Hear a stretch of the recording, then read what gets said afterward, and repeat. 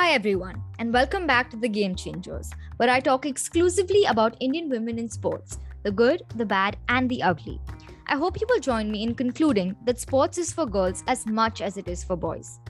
Like I mentioned in the previous episode, the problem lies not so much in the achievements of sportswomen, but the remembrance and recognition of them.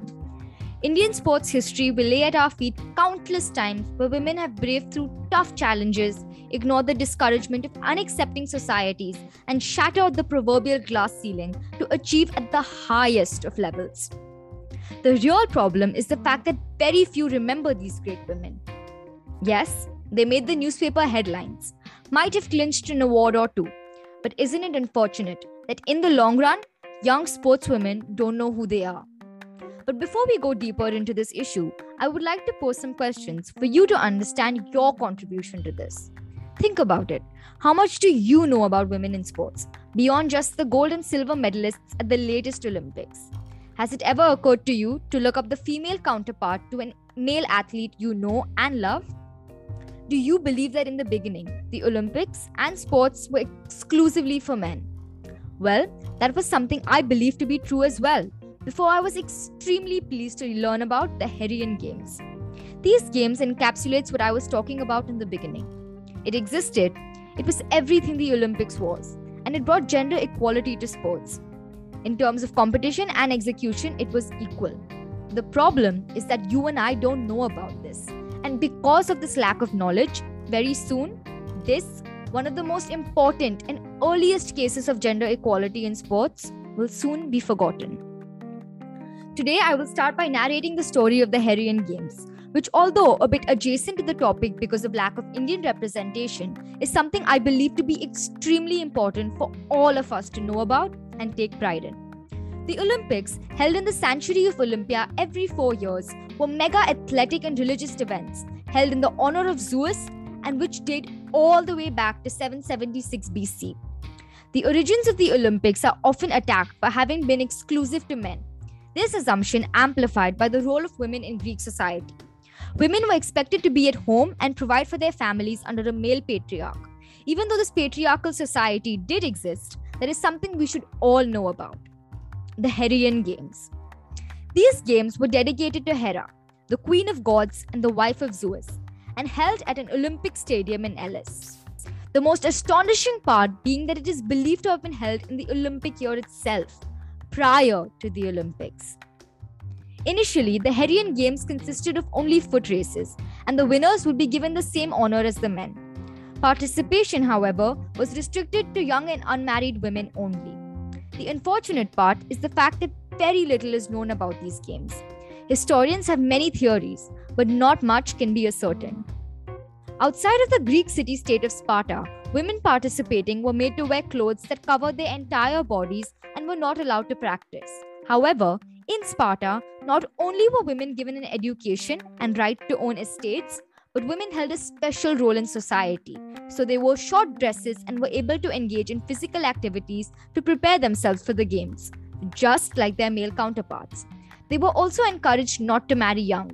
Therefore, it is unsurprising that most Heraean Game participants were Spartan women. Not only can we learn from the Heraean Games themselves, but more so from the Spartans. Although the rest of Greece didn't agree with them, they gave women the facilities, opportunities, and freedom that allowed them to succeed. And all this in 776 BC. How can we expect our women athletes to succeed if we don't give them the freedom, space, encouragement, and facilities to do so? The Spartans understood this and therefore were successful in both the Olympics and the Heraean Games. Slowly, the Olympics did integrate women, starting by training the horses for the equestrian men's races to now having equal recognition in events. But the Heraean Games cannot be forgotten. They are the very foundation of women's sports and one that no one knows of, and a true showcase of the role women have in society and sports.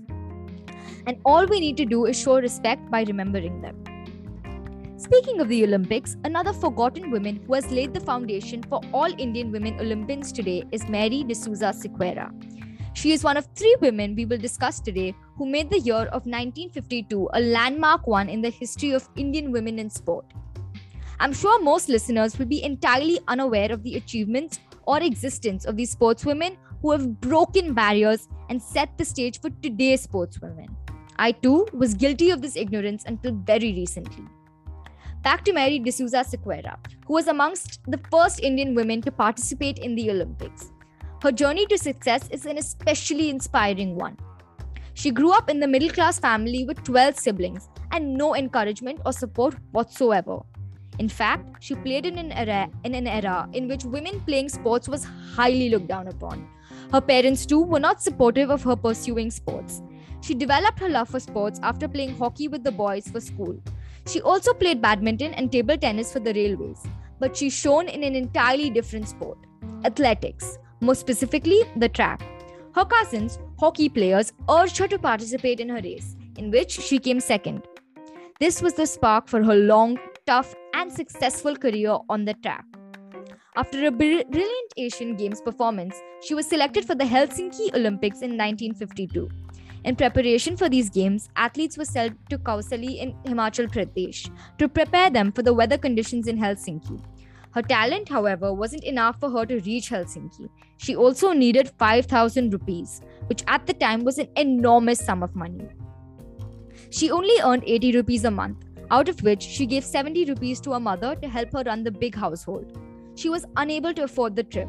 The then chief minister at first wouldn't release funds for her travel, but later decided to chip in for the flight. This, however, wasn't enough. After hearing about this, her friends, neighbors, and family organized a dance to raise money. This last-minute source of crowd funding for money for her travel allowed her to be a debut for Indian women in the Olympic Games.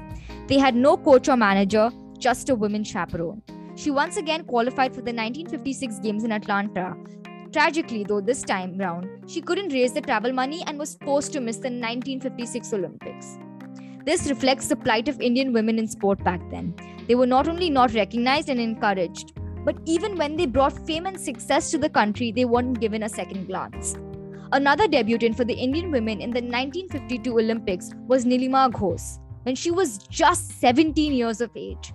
She was a contemporary of Mary D'Souza and participated in the track and field events of hurdles and sprint.